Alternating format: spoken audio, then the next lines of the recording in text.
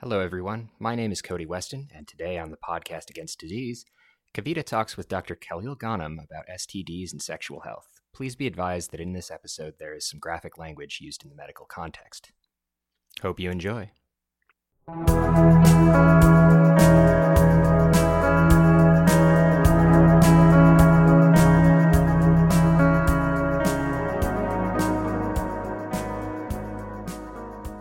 Hello, everyone. This is the podcast Against Disease, brought to you by Humanity Against Disease. I'm Kavita Chapla. Unfortunately, Cody Weston cannot be here today, which is so sad, so I'm flying solo on this one. I am so happy to introduce you to my colleague, Dr. Khalil Ghanem. Dr. Ghanem, can you give us an introduction to who you are? Sure. I am an associate professor in the Division of Infectious Diseases at Johns Hopkins, and my area of expertise, specialty, I've spent the last 20 years studying sexually transmitted infections, and I teach a lot here at Hopkins, do some research, and I take care of patients. Amazing. Which is so perfect because today's topic is STDs and sexual health. Oh, how wonderful. So I think what you say will be very useful. I hope so. So Dr. Ghanem, first off, can you tell us what is an STD? Sure. It's very simple. It's essentially an infection that is transmitted through a sexual act. And remember that here, sexual act can mean a lot of different things. It can mean not just, penile vaginal or penile anal, but it could also mean oral sex, certainly either receptive or active oral sex. That can lead to transmission. And so the definition is broad, and different STDs are transmitted in a different way, but usually there needs to be some level of a sexual contact that occurs. Got it. This is also referred to by a similar term, sexually transmitted infection, right? STI. So correct. If anyone were to hear STI, it'd be the same thing as an STD. Absolutely. So STI equals STD. The old literature referred to these as venereal diseases, VD. Right now, I think the two most commonly used terms are STI and STD. Got it. In your knowledge of STDs, is there anything interesting about the history of how they were discovered or how some of them were treated or how they were addressed in communities before today? So I think a lot of the STDs have sort of a long and storied history. No single STD more so than, for example, syphilis, right? Syphilis really has a long history, strongly associated with some of the most famous people in history that are thought to have had syphilis, and in fact, many of them who have died from syphilis as well. I think there's always been some level of stigma associated with STDs. And I think that probably that's one of the main reasons why history whispers more about STDs than it talks about STDs outright. So there's a lot of whispering that happens with STDs.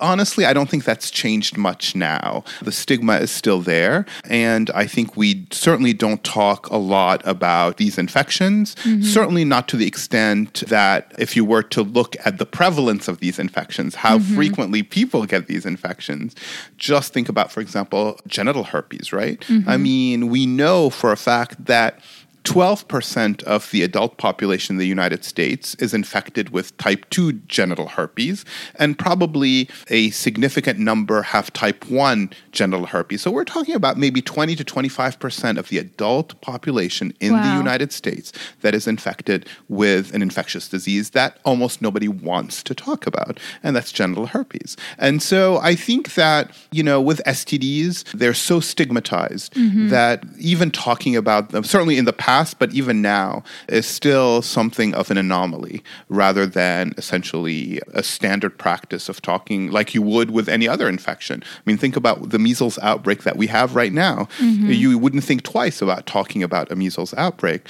Are we talking about the syphilis outbreak that we are facing right now in the same way? Is it being reported on in the same way? And I would argue that probably not. That's very true. I feel like even in clinic when I see my patients, sometimes our conversations are a little bit halting when we're talking about sexual history or they laugh when I say, do you have sex with men, women, or both? And it can become a huge thing that takes over their life if they have an STD, and then they have to figure out how to have sexual relations with their partner and how to explain it to their partner. It can be a huge issue that affects them in many ways. Absolutely. And I think the sad part of it is that while I believe that patients are often more than willing to talk about their sexual behaviors with their physicians, I think I'm going to put the blame right now on physicians themselves who find themselves uncomfortable talking about this with their patients. And I think there have been several surveys that have asked patients, essentially, would you feel comfortable talking about your sexual behaviors, et cetera, with your physician? And the vast majority said yes. It's sad that so often physicians themselves are uncomfortable talking about these topics with their patients. I have a hard time understanding that. Particularly since, as physicians, it is really our obligation to make sure that our patients lead a healthy life. And I think that talking about sex and talking about ways to either prevent STDs, test for them, and treat them is really the main way that sexual health can be maintained. It's a real missed opportunity whenever a patient goes to see their physician and the physician avoids asking these questions. Yeah, that's true. I think we're all guilty of that. I can definitely think of times where, especially I notice with patients that come into the hospital, I will ask them minute questions about whether they've had a colonoscopy or what their diabetes is like, even if those are not reasons that they're coming to the hospital at all. But I will often not go too far into their sexual history, or sometimes not ask about it at all if I don't think it's relevant. But it could always be relevant because a lot of STDs have effects far beyond, just affecting somebody's penis or vagina. Absolutely. You're absolutely right. And I love the fact that you actually ask your patients when they come and see you in clinic questions that are related to their sexual behaviors. I also love the fact, I'm going to highlight this because I think it's really important. I love how you ask the question. The way a physician asks a question about sexual behaviors makes a huge difference in setting the stage for a patient to actually feel comfortable telling them about their behaviors. I'll share with you some wisdom that I've acquired over the last 20 years of doing this. There are two rules that I keep in mind. The first one is I always tell myself that a patient does not want to lie to me. Patients do not want to lie to us, and patients will not lie to us. The second rule, that's the first rule. The second rule is patients want to tell you what they think you want to hear. And as a consequence, if they think you want to hear something different, they will lie to you. And so I think that it's really important for us to understand this concept of, it's referred to in the medical literature as social desirability bias, which essentially means that patients want to tell you what they think you want to hear, something that is socially desirable. And so the way physicians ask a question is critical. When you asked the question earlier, or you were telling me about the question you asked your patient earlier, you didn't ask her the question, do you have sex with women? Do you have sex with men? You simply asked the question, do you have sex with women, men, or both? And I think by standardizing that question, you are essentially allowing the patient the opportunity to answer these questions in an honest way so that they wouldn't have to tell you what they think you want to hear. And I think that a critical component of being able to get a good sexual history is knowing how to ask a question that allows the patient the opportunity to tell you the truth rather than what they think you want to hear. Yeah, absolutely. So I think through this discussion, we're already discovering that for everyone out there listening, part of your sexual health does depend on your physician, and it's a shared responsibility that you both have to keep each other accountable to keeping an open, honest environment where you can really address everything that's going on. Absolutely. And you know what? If your physician doesn't ask you about your sexual health, I would encourage you to volunteer that information. I think that if you do it once, that physician the next time will remember and will be sure to ask you about this really important facet of your life. So I really think that it shouldn't be the case, but I do think that giving the physician permission to do so can also be quite helpful. So that's something that I think all patients can do to essentially ensure that they are getting the care that they deserve. That's true. Good point. So, Dr. Ghanem, you alluded to this a little bit, but I want you to give us a little bit more detail. What are the different ways that you can get an STD? So, in general, the most efficient ways are usually penile vaginal intercourse or penile anal intercourse. Remember, most of these infections require an abrasion of some sort through the skin that would allow this infection to actually penetrate the body, if you will. And so in general, the most efficient ways of transmission tend to be penile anal, penile vaginal. However, most of these infections can also be transmitted oral sex, be it receptive oral sex or active oral sex. And I think that that is one way that often patients don't realize STDs can be transmitted. So if you put your mouth on your partner's penis, for example, you are at risk for getting gonorrhea, chlamydia, herpes, syphilis, and HPV, among other STDs. So you have to remember that the non-traditional sexual exposures can lead to a risk of acquiring a sexually transmitted infection. And this is probably the most important message that I'm going to convey to you today. So after this, if you want to shut off the podcast, you just go ahead and do that. But for now, listen to this piece, and this is probably the most important bit of information. The majority of sexually transmitted infections do not cause symptoms. So I'm going to repeat that because I think it's so important. The majority of sexually transmitted infections do not cause symptoms in the person who is infected. And so if you are looking for signs or symptoms like, a rash, a discharge, an ulcer, swelling of the lymph nodes, pain on urination, all of those things, if you're looking for those things, you are essentially not going to find them in the majority of patients who have a sexually transmitted infection. So just to give you some numbers here so that you know, herpes simplex virus, right? Genital herpes. 70% of people who are infected with genital herpes do not have any symptoms. And the majority of those will never have symptoms for the rest of their lives. The bad news is with genital herpes is when you're infected, there is no cure. The good news is that the majority of people who are infected with genital herpes do not have symptoms. 70% will not have symptoms. With chlamydia trachomatis, if you're infected, for example, a woman who's infected with chlamydia trachomatis in her cervix, 70% will not have any symptoms. Men and women who are infected with chlamydia trachomatis or gonorrhea in their throats or in their rectums, 90+% will not have any symptoms. And so the majority of sexually transmitted infections do not cause any symptoms. However, the thing that you have to keep in mind is that with all of these infections, the lack of symptoms doesn't mean that you can't transmit the infection. Got it. And so even if you don't have symptoms, even if your partner doesn't have symptoms, they can still transmit the infection. That's why it's so important not to just think about symptoms.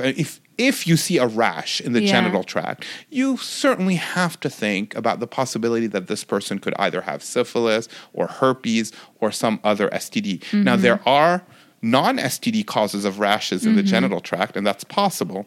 But certainly if you see something, the likelihood is relatively high that they may have a sexually transmitted infection. But remember, if you don't see anything, they could still have an STD that they can transmit to you. So the lack of signs or symptoms, meaning the lack of rash or any symptoms that your partner may have, does not mean that they're STD free. They could still have an STD. And that's, I think, one of the big reasons why we really haven't been able to eradicate these STDs, right? Because people are infected, they don't know that they're infected, they don't get tested, they transmit it to others, and the cycle continues.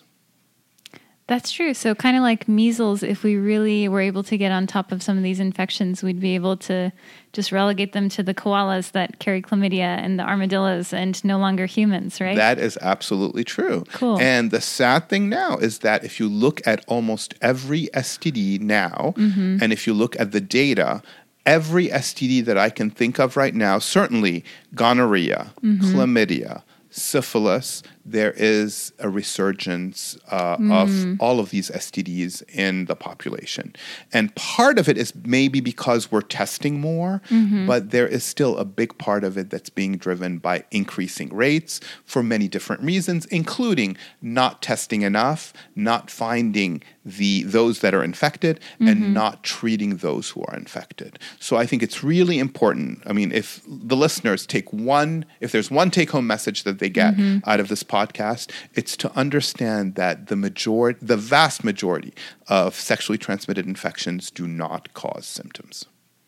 That's a huge point. And that kind of brings me to my next question for you, which is, why is it important to prevent and to treat and to screen for STDs?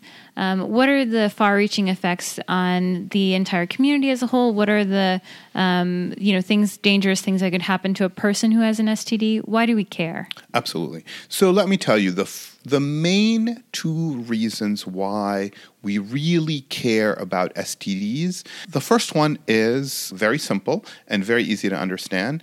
It's to ensure reproductive health of women. Remember that many of the STDs, certainly gonorrhea, chlamydia, syphilis, have been associated with poor reproductive health outcomes in women. While most STDs tend to infect the cervix, which is the lower genital tract, often these STDs can lead to or be a direct cause of invasion of the upper genitourinary tract in women. Here we're talking about the uterus, the fallopian tubes, and the inflammation that these STDs cause in the upper reproductive tract of women can essentially lead to a term in medicine that we call fibrosis. So inflammation leads to scarring, that's fibrosis, and that ultimately leads to infertility. And so one of the main reasons why we really, really care about sexually transmitted infections is because they can cause infertility and bad reproductive outcomes in women.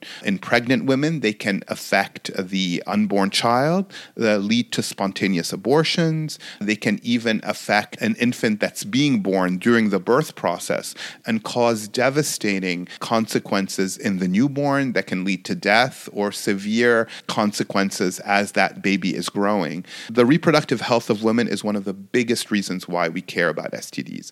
The second biggest reason why we care about STDs is because STDs have been shown to increase the risk of HIV acquisition and transmission in people. And so if you have an STD and you have HIV as well, you're more likely, you have a higher chance of transmitting HIV to others. And if you have an STD but don't have HIV, then you are at higher risk of getting HIV because all of these STDs tend to increase inflammation in the genital tract. And by increasing inflammation, some of those inflammatory cells are the cells that are readily infected by HIV. And so you're increasing the risk of HIV. Those are the two main reasons. Don't forget, too, that many of these STDs can have individual complications. So, for example, if you take syphilis, right? So syphilis, you get infected with syphilis. And within a few hours to days, that organism, and this is even before you've developed any symptoms from syphilis, that organism has already spread into the central nervous system. And one of the feared complications of syphilis, untreated syphilis, is that it can lead to essentially infection of the central nervous system. So you can get meningitis, inflammation of the brain, the covering surrounding the brain. You can also have strokes from syphilis, etc. Those are essentially complications to the individual who is infected with that infectious disease. And so that's another reason why we want to find and treat these infections. So for reproductive health, particularly in women, but also in men, for HIV transmission and acquisition, and for an individual's health. Those are some of the main reasons why we want to essentially try to find individuals who are infected, treat them, and treat their partners for these infections. Super serious stuff. Yeah, it really is. But at the same time, the good news is that most of these STDs are curable. completely curable. And the good news is, too, that even the non-curable ones like herpes, we have medications to essentially improve the symptoms. We have medications to decrease the risk of transmission to others. And the even better news from herpes is that over time, even patients who have symptoms, so patients who are infected with herpes who have symptoms, remember it's only 30% of those, over time, even when you don't use medications, those symptoms will tend to get better. And so that's the really good news. So the good news in general outweighs the bad news. And I think that by finding those STDs, we can treat them and we can preserve reproductive health. We can preserve a person's ability to really enjoy sex and not fear the consequences of that. STDs stigmatize sex, essentially. And, sex is such an important part of who we are as human beings. And sexual health is so important that it's so critical to essentially ensure that we can promote healthy sexual life to our patients. That's awesome. And that leads me to my next question. How do we cure STDs? How do we treat them usually? Most STDs are readily curable. So, for example, with syphilis, depending on the stage of syphilis, you can give plain old penicillin and you can essentially cure the infection. With gonorrhea, it is a combination of two drugs that we can use. Both drugs can be given as single doses and you essentially can cure the infection. Chlamydia, so there are different antibiotics that can be used that will cure the infection. The ones that you can't cure are essentially herpes simplex, like we said, and the other one that you can't cure is human papillomavirus, HPV. The good news is that with HPV, most patients are completely asymptomatic. We do pap smears to make sure that there is no progression to cancer in women. A vast majority of both men and women who get infected with HPV, their immune system will be able to control the infection, and they should live, long, healthy lives free of any sequelae of HPV. HSV, herpes simplex virus, we have some antivirals that we can use to decrease the frequency and severity of symptoms in those individuals who are symptomatic. And now you're going to look at me and say, but that's only 30% of the individuals because 70% will not have symptoms. That's exactly right.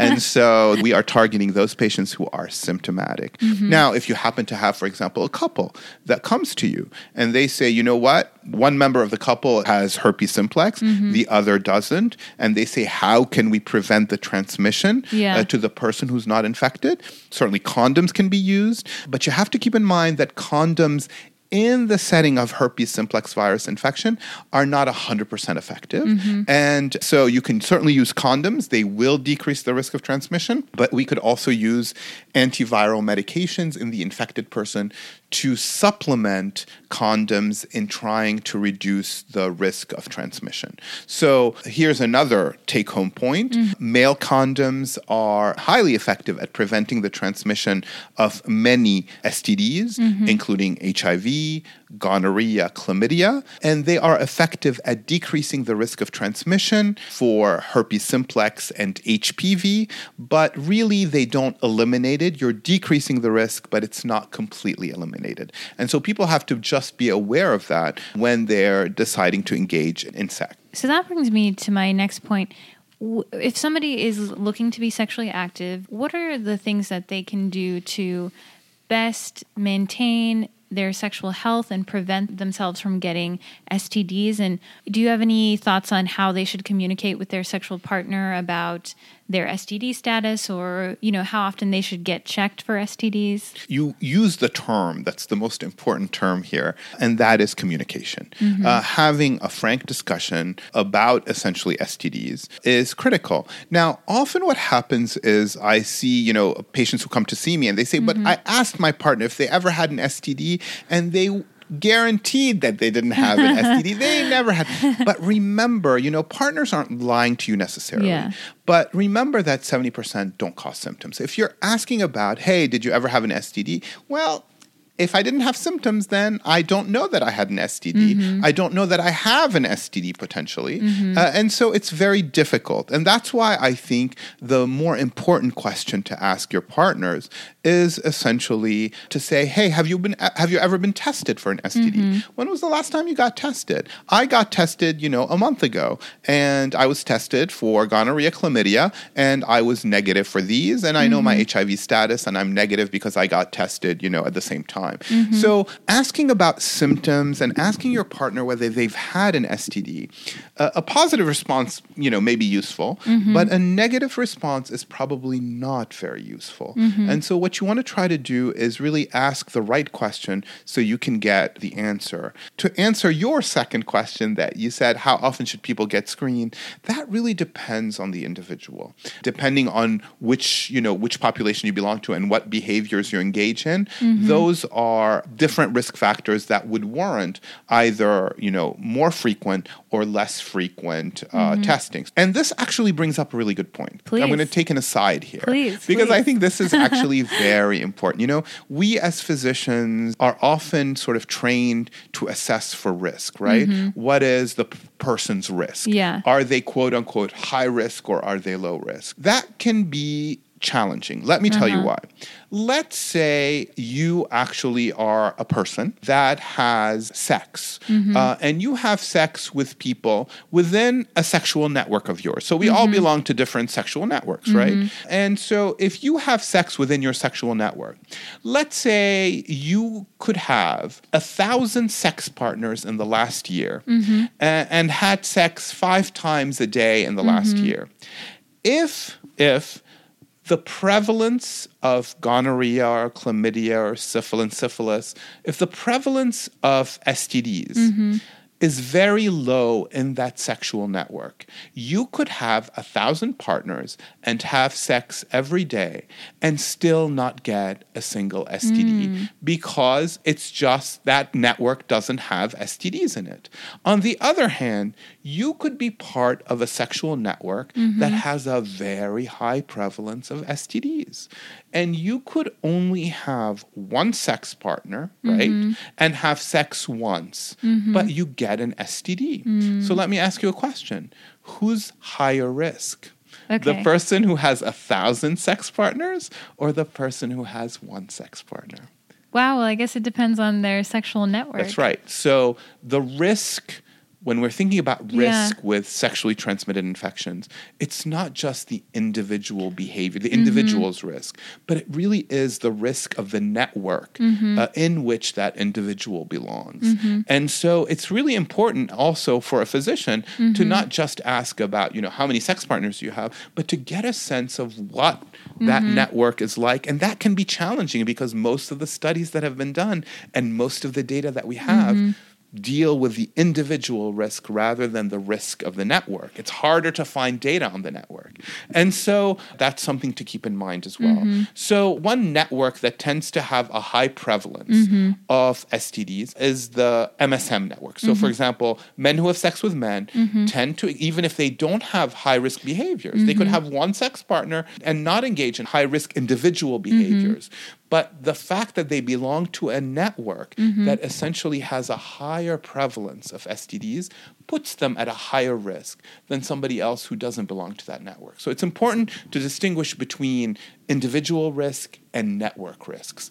And I think depending on all of those factors, you have to come up with individual approach to screening, meaning to testing a patient for STDs. Usually, my approach is if there is a patient who is having sex, who is sexually active, usually my approach is to screen them for STDs at least once a year. I think that's a reasonable approach, gonorrhea, chlamydia, syphilis. And in some of my patients who actually have higher risk behaviors, individual behaviors, or they belong to a high-risk network, I tend to screen them as often, as frequently as every 3 months. Got it. So it really depends on the individual and the network in which they belong, and that really helps me think about how frequently to screen them. That's really good to know. I have a couple of questions to follow up on that.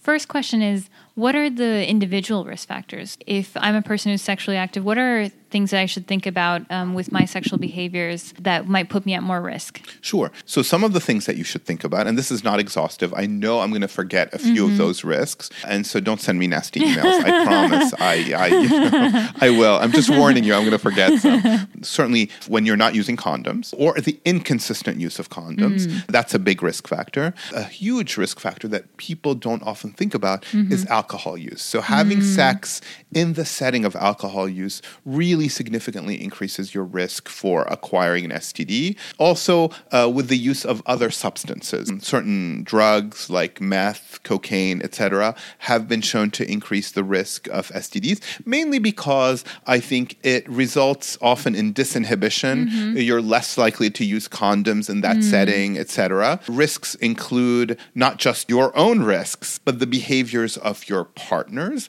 So, you're not only sleeping with your partners in a way, you're also sleeping with all of their partners. And so you may be very mindful of the risks that you take. But remember, every time that you have sex with a partner, you are inheriting, in a way, the risks that they're taking outside of your own relationship with that partner. So I think that's important. Other risk factors, young age, we're talking about less than 24, is a risk factor for acquiring STDs.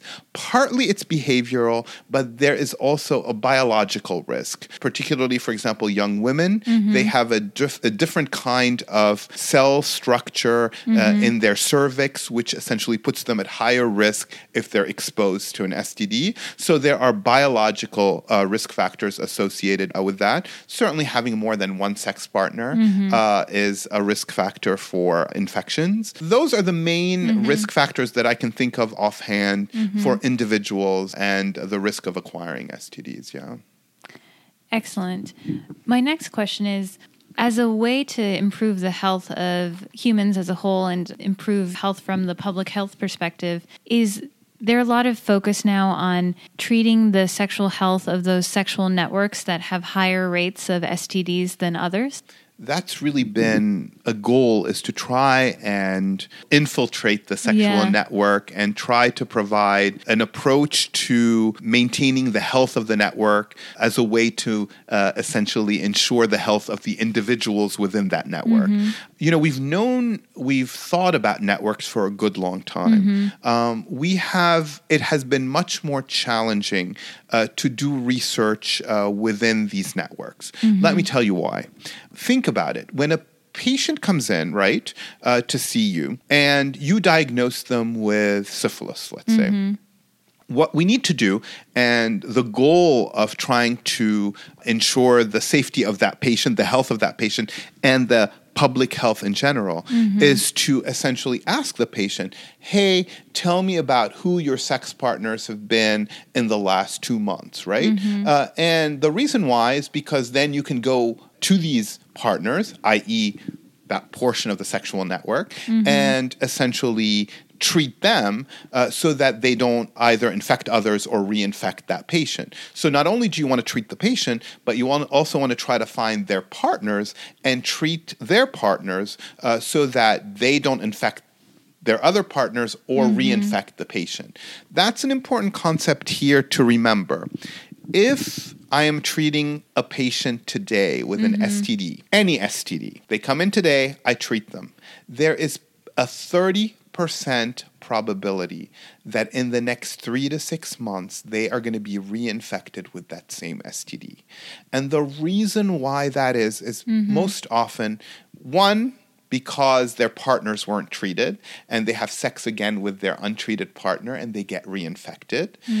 And two, because they happen to have sex with partners in a network where the prevalence of that STD is higher. And so for those two reasons, we see this all the time. 30% of people that I treat today with an STD, they're going to come back in the next 3 to 6 months with that STD. And that's the reason why it's so important when you get treated for an STD that you come back 3 months later and get screened for STDs to make sure that you are not reinfected. And so within a network, as we were saying before, essentially trying to find the sex partners is the first step in trying to identify that network and to infiltrate the network and to essentially provide treatment in that network.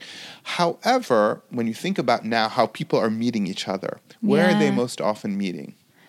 Through like dating apps or That's virtual exactly networks. Right. Through virtual networks, through dating apps.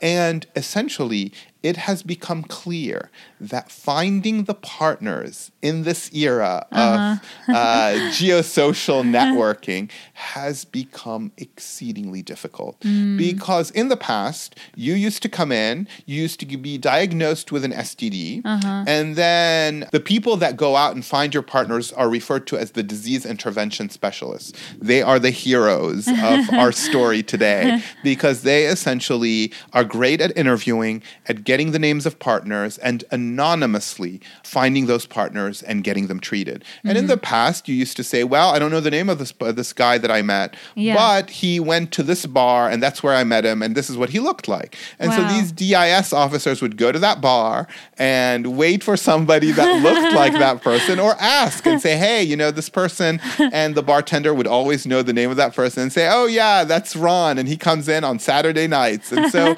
we would find Ron, and we would bring Ron in, and we would treat Ron, and that would be the end of it. Got it. Unfortunately now, it's no longer venue-based, but it really is sort of the virtual venue, if you will. Yeah. Finding these partners online. It becomes very difficult for the disease intervention specialist to track down those partners and to treat them. And so the approach that we had to, if you will, infiltrate the network to try and treat as many people within that network as possible has become much more challenging. Wow. And so that is one of the many reasons why I think rates of STDs are increasing, because we're having a harder time identifying the partners and treating those partners. Got it. Are there inequalities with these sexual networks? Like, are there certain socioeconomic groups, or are there certain racial groups that, sexual orientation groups that are at a disadvantage because of either historically they haven't had the resources, or there's been stigma or bias or anything of that sort?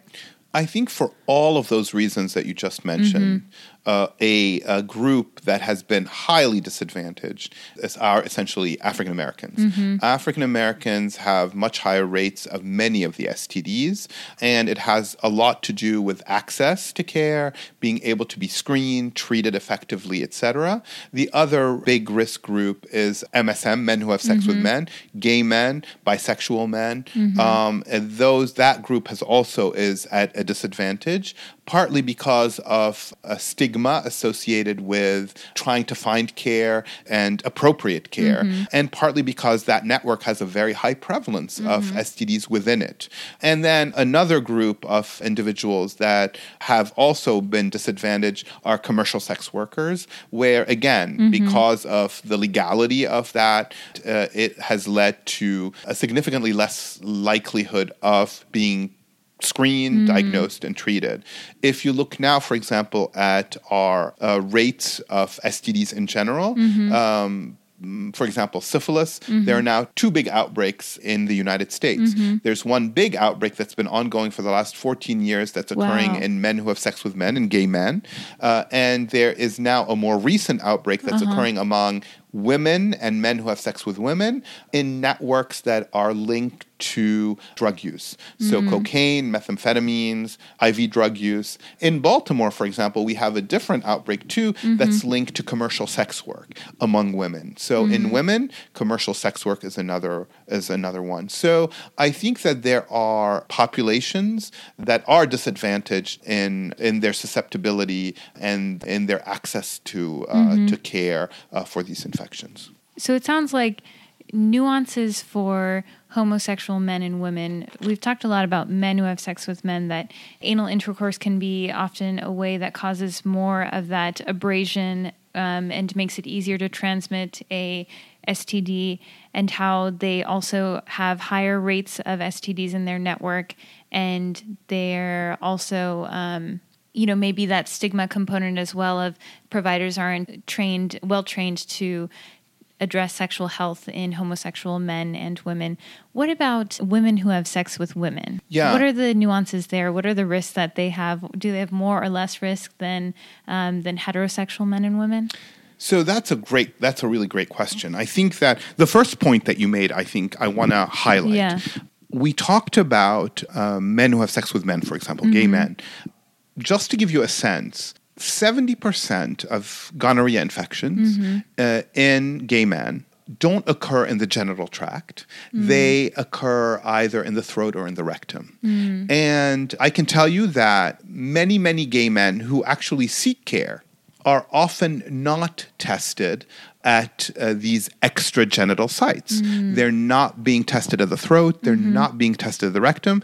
And the vast majority of these infections are being missed in these men. So I think that one of the things you have to keep in mind is that you need to make sure that if you happen to be a gay man, you are getting the best care possible. What that means is that you want to make sure your clinician, whoever that is well-versed in essentially the best approaches that provide the most optimal care. And I have to say that that's not always the case out there. And so that's one very important concept to keep in mind. When you look at women who have sex with women, they are first a population that has been far less studied than other populations. And what we know from some of the studies that have been done is that their risk is not zero. While their risks tend to be lower for many of these sexually transmitted infections, they are not zero. And as such, it is important that women in that population are still screened and are still counseled in an appropriate manner. Again, their risks are not zero. They have lower risks often than women who have sex with men, but often it is a population that a lot of physicians don't think about their risks in that setting. They say, this is low risk, so we're not going to screen. And you may very well be missing important infections in this population. Got it. What about for women who are pregnant or who are thinking about being pregnant? Are there things they need to think about in terms of having sex before getting pregnant, having sex after getting pregnant, what they are usually tested for by their OBGYN and what can happen with their baby? Sure. So the good news is that there are recommendations for all women who are pregnant at the first prenatal visit to go ahead and test for some of the most common sexually transmitted infections. So there, in fact, in the United States, I think in every state there are laws that essentially make it such that all women who come in for their first prenatal visit need to be tested for syphilis. There are recommendations to also test for gonorrhea and chlamydia, some of the most common sexually transmitted infections. That's critical because most of these STDs have been linked with poor pregnancy outcomes and complications in the unborn child and the newborn child.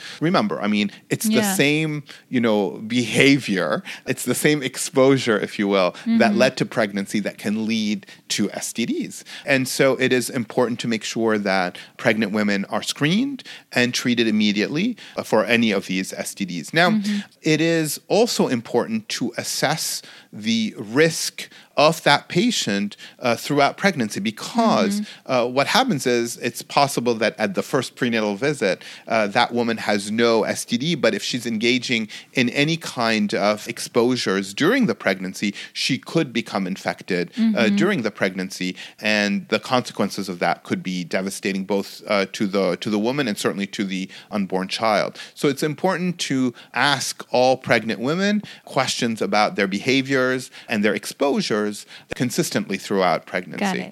One thing to keep in mind is that particularly for herpes simplex, if you happen to have a pregnant woman who has not been exposed to herpes and her partner who has herpes simplex, documented herpes simplex, then usually what happens is in the third trimester of pregnancy, it is recommended that they not have sex during the third trimester, because if this woman who's never been exposed to herpes gets exposed to herpes in the third trimester, the risk to the fetus and the newborn is excessively high. And so it's only in the setting of herpes simplex infection in the third trimester, if the female partner, the pregnant woman, has never been exposed and her partner is infected, we ask them not to have sex. Otherwise, really it's a matter of, worst case scenario, use a condom. Otherwise, it's usually not an issue as long as screening is being performed.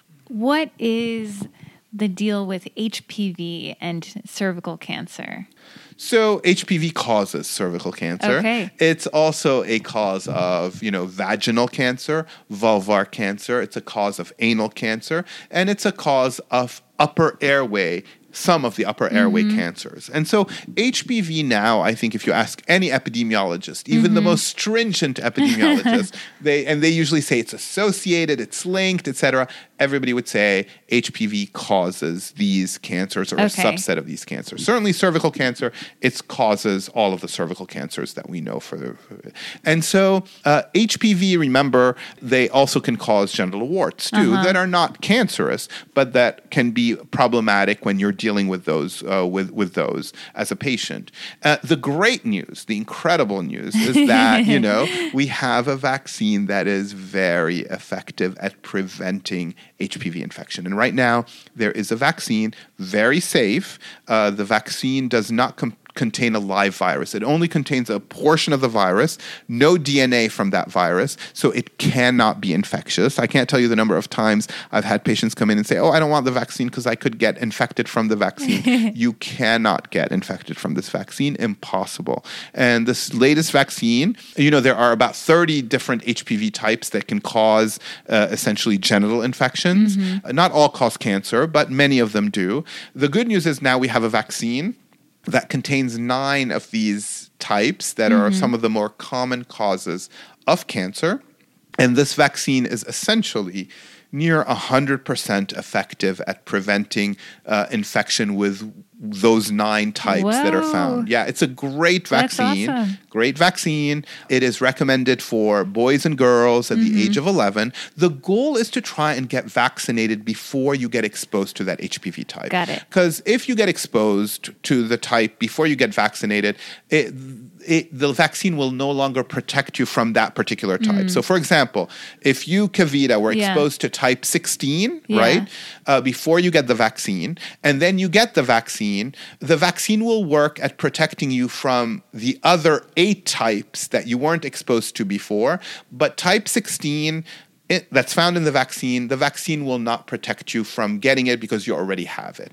And it won't protect you from getting disease from that specific type. And that's why the recommendation is to try and give this vaccine before somebody becomes sexually active, because that's how you will derive the maximal benefit from this vaccine. Having said that, though, even if you're sexually active, the vast majority of people who are sexually active will derive some and most benefit from this vaccine, or a significant amount of benefit from this vaccine. And so it's important to vaccinate men and women to the age of 26 with this vaccine. And recently, the FDA approved this vaccine for women up to the age of 45. But between the ages of 26 and 45, the body that recommends vaccine hasn't yet made a recommendation. And so if you happen to be a woman between the ages of 26 and 45, you certainly can get the vaccine. It's safe. It's effective, but it may be that your insurance company may not pay for it just yet. So, but if you're younger than 26, either man or woman, your insurance company will cover it. It's a spectacular vaccine, and it's a preventative vaccine against HPV, which can cause genital warts and cancer. Not all of the types, but the most common types. And remember, if you're a woman and you got this vaccine, you still need pap smears. You still need to get your pap smears, because remember, that vaccine doesn't cover all the different types. It only covers some of the most common ones. The other scenario I wanted to talk about was if you have HIV or your partner has HIV and you want to continue to have sex with them, what are the things to think about? And can you talk more about what PrEP is? Sure. So you have to remember that there are ways to protect yourself from getting HIV. Some of the common things that we have are these biomedical interventions that are highly effective. And let me just give you some examples. Yeah. The one that you mentioned is PrEP, and that's called pre-exposure prophylaxis. So if you happen to be somebody who has multiple sex partners, certainly if you're also an injection drug user, so by taking this combination pill consists of 2 antiretroviral medications, meaning anti-HIV medications. By taking this pill every day, you can decrease your risk of getting HIV, even if you're not using condoms. Now, of course, you want to try and use condoms, etc. But even if you're not using condoms, if you're taking this medicine consistently every day, then you can decrease significantly your risk of acquiring HIV. In most studies, patients who were adherent to this regimen decreased over 90% their risks of acquiring HIV. If you're not adherent, then certainly how well they work goes down significantly. So you want to be adherent with these medications. That's called PrEP, pre-exposure prophylaxis, to protect you from getting HIV.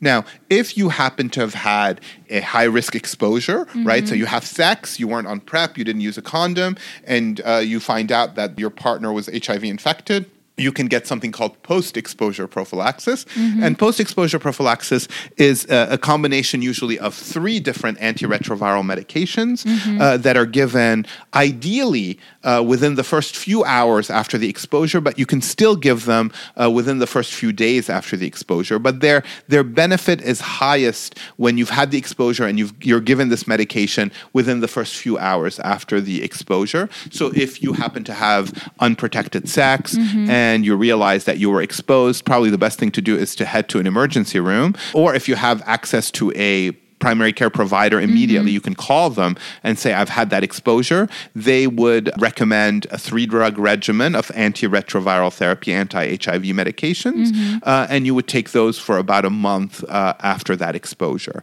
Remember, again, the most important thing is trying to get those medications as soon as possible after that exposure. So that's called post-exposure prophylaxis. So we've talked about PrEP and PEP in terms of trying to decrease that. The other thing that can happen that's very effective too is if you happen to be HIV infected, to decrease the risk of transmission to your partners of HIV, you can take antiretroviral medications. And if these medications cause your virus to be undetectable, which is a good thing, it suppresses the virus, then your risk of transmitting the virus to others is essentially non-existent. And that's, I'm sure many of you have heard U equals U, undetectable equals untransmissible, which means that the person who is HIV infected takes their medications, they take their medications consistently so that they have completely suppressed the virus, the replication of the virus. And so if their HIV viral load is undetectable, their likelihood of transmitting the virus to others is essentially nil. That is very inspiring for anyone who's out there with HIV to think that you can get to a point where you'll be at low risk of transmitting HIV to your partner, and it'll improve your health, and you'll continue to have a healthy, happy sex life. Absolutely. And so all of these are interventions that can help people stay healthy and HIV-free, and certainly can help HIV-infected patients maintain and have a happy and healthy sex life. That's awesome. To conclude, Dr. Ghanem, since you're a very methodical, list-driven person, can you give us a summary of your main takeaway points that we've talked about during this podcast hour? Absolutely. So really, the goal is not to stigmatize anybody when we talk about STDs. Really, the goal of trying to identify, screen for, and treat STDs is to promote, sexual health among everyone. And that really is a right. And it's not, it really is a right. Sexual health is a right. And STDs should not be used to stigmatize, a healthy, happy sex life in any way. So that's the first thing that I'd like to mention. The second thing that I'd like to mention now that we're talking about STDs, and that's really important. Again, I'm going to highlight that the majority of these infections don't cause symptoms. So please keep that in mind. Go get tested if you've been, exposed. And the other nice thing about these STDs is that the majority of these infections are curable and easily curable. So if you've been exposed, get tested. If you're positive, you can be cured. So that's the second thing to keep in mind.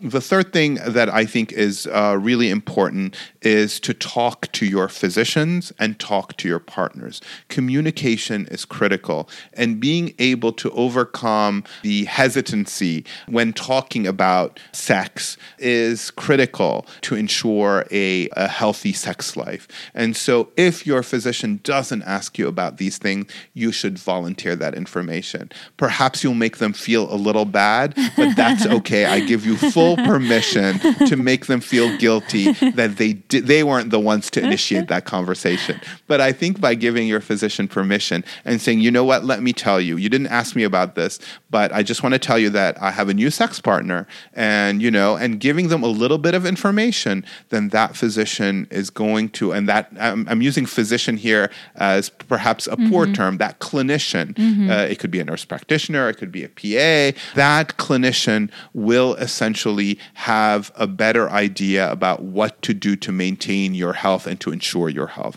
So I think that's really important. Also talk to your partners. You know what? We talk to our partner. We talk about a whole bunch of different things. And there's nothing wrong with saying, I've been tested, or you know what? I haven't been tested in the last, 6 months.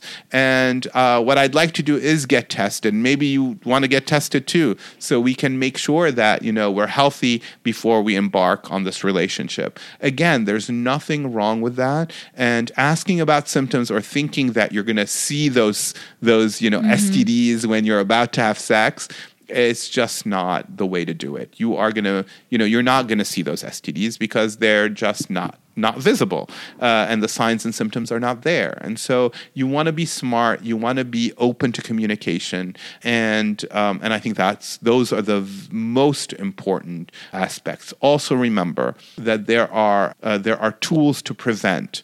Condoms are effective, very effective, in fact, for most STDs. That's great. Monogamy is great too. But keep in mind that there are ways to protect yourself from HIV, PrEP, pre-exposure prophylaxis, post-exposure prophylaxis, and U equals U. We talked about all of those things. Those are great ways to protect yourself. And remember, if you've been treated for an STD today, in 3 months, you want to go back to your clinician and ask them to screen you for these STDs again, because you are at risk for getting reinfected. So if you follow those basic rules, you are going to have a very, very healthy sex life. That way you will maintain your own health, but also the health of your network. And that's really important. Awesome. Thank you so much, Dr. Ghanem, for coming on today. My pleasure. Now, Dr. Ghanem, we're just going to go through 2 questions. So the first question for you is, what is the source of your passion as a physician scientist? And what advice would you give to anyone who is interested in that field? So I think the source of my passion is teaching. It is really mentoring and teaching the next generation of physician scientists. I love the science. I love asking questions, but I find myself in my old age that I love sharing, I love teaching and mentoring the next generation as much, if not more so, than the actual asking of the questions myself. So to me, I think I've become somebody who loves the science, but I love more the ability to mentor and teach the next generation of young investigators. So awesome. And the last question we have for you is, through your life experiences so far, what have you learned about happiness? How to be happy, how to stay happy? I think the most important lesson that I've learned is know yourself. I don't think you can be happy unless you know yourself and you know what drives you and what you value. I think that sounds trite to a certain extent, know yourself, but it's really hard. I've realized in my life that I'm still getting to know what I like and who I am and what my values are. I mean, you can ask me a question and I can list the values that I have, but I also find that often I'm surprised by what I thought I didn't like. Turns out I actually like it a lot, or what I thought I liked and perhaps I don't like it as much. And so I think the secret is really knowing yourself and really knowing what drives you, because then you can make an informed decision about things in your life, and that can allow you, or at least provide the opportunity to be happy. I mean, if you know what you like, then you can make decisions that would allow you to do the things that you like and perhaps be happy. So I think that would be the first thing that I would suggest. And then the next thing is luck. You have to be lucky. I mean, there is something called luck, and being open to luck, I think, is an important factor. Awesome. Thank you. Thank you for joining us today. Be sure to like us on Facebook and check out our other episodes available on your podcast platform. Tune in next time when we talk to Cecil Tenga about equity in healthcare.